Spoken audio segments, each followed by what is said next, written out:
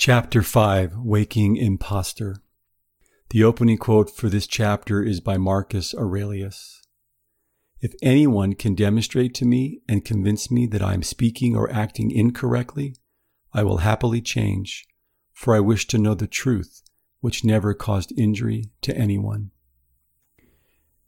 Reflecting on the person I'd become brought with it the realization that for my entire life, I had conducted myself as if I believed I couldn't be who I was and have what I wanted.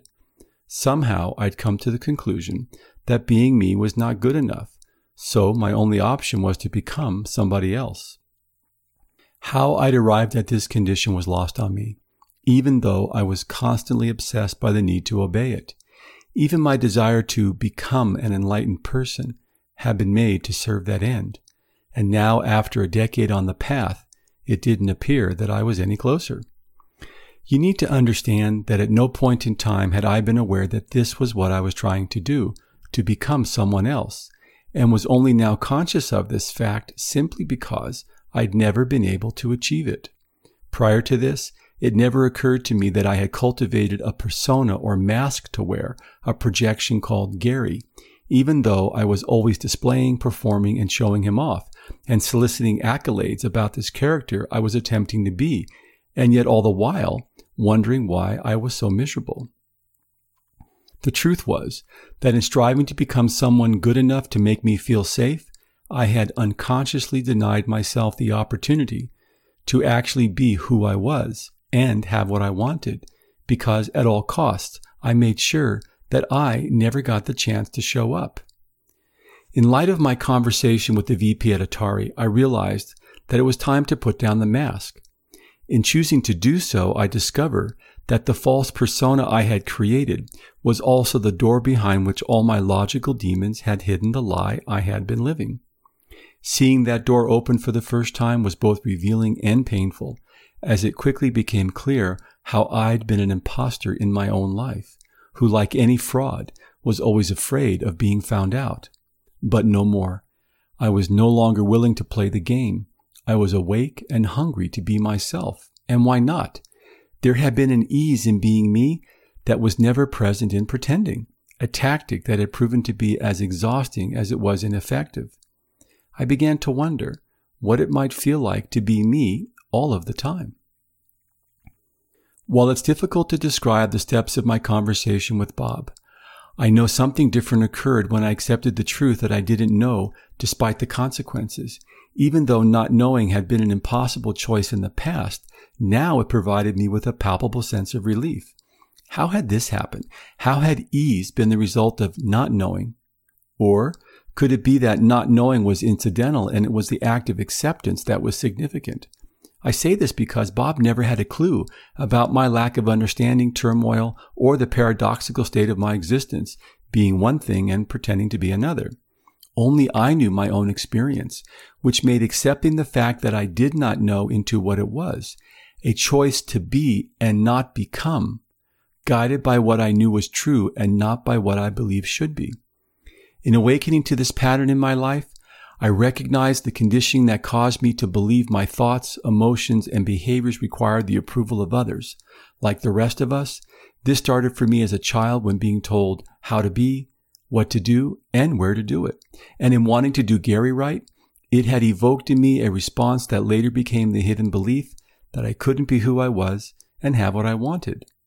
In the beginning, it was my parents who laid the foundation for my ideas about the person I should become. After that, my peers and various authority figures participated in the process. And this is true for all of us. But now, after years of quiet practice, it operated as a silent habit that caused me to seek acceptance from family members and friends, those I needed to work with, and many others that I would merely pass on the street, in whose furtive glances I sought my approval. But in accepting what was present in my interaction with the VP, I had not done any of this.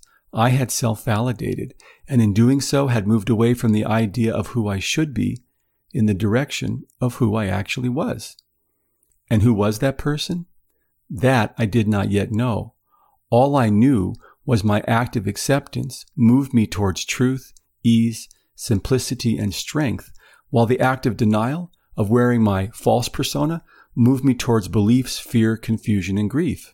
So I started to consciously notice and accept my experience no matter the circumstances. What this revealed for me was the utter futility of trying to become somebody else who was based upon a set of personality artifacts whose qualities were determined by anyone other than myself. Not only was this impossible to achieve, but doing so had bound me to the illusion of constantly needing to arrive at this other person. And it was this baseless, unachievable process that, in having no point of arrival, was responsible for generating all the discord of my life.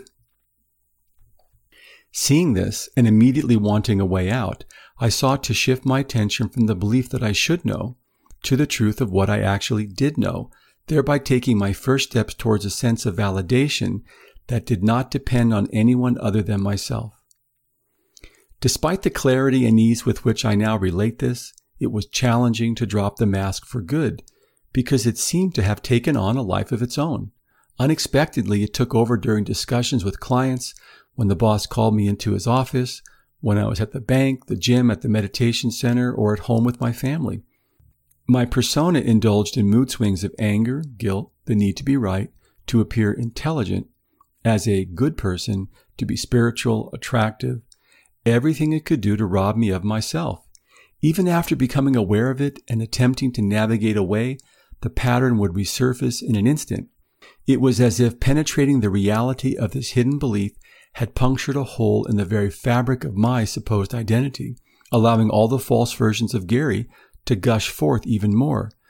Only in meditation was I able to achieve some respite by allowing my mind, body, and emotions to relax.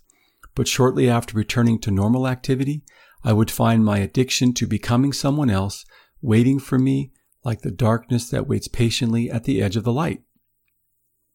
As I considered my situation, it was interesting to note that my meditation practice had failed to transform my beliefs about myself.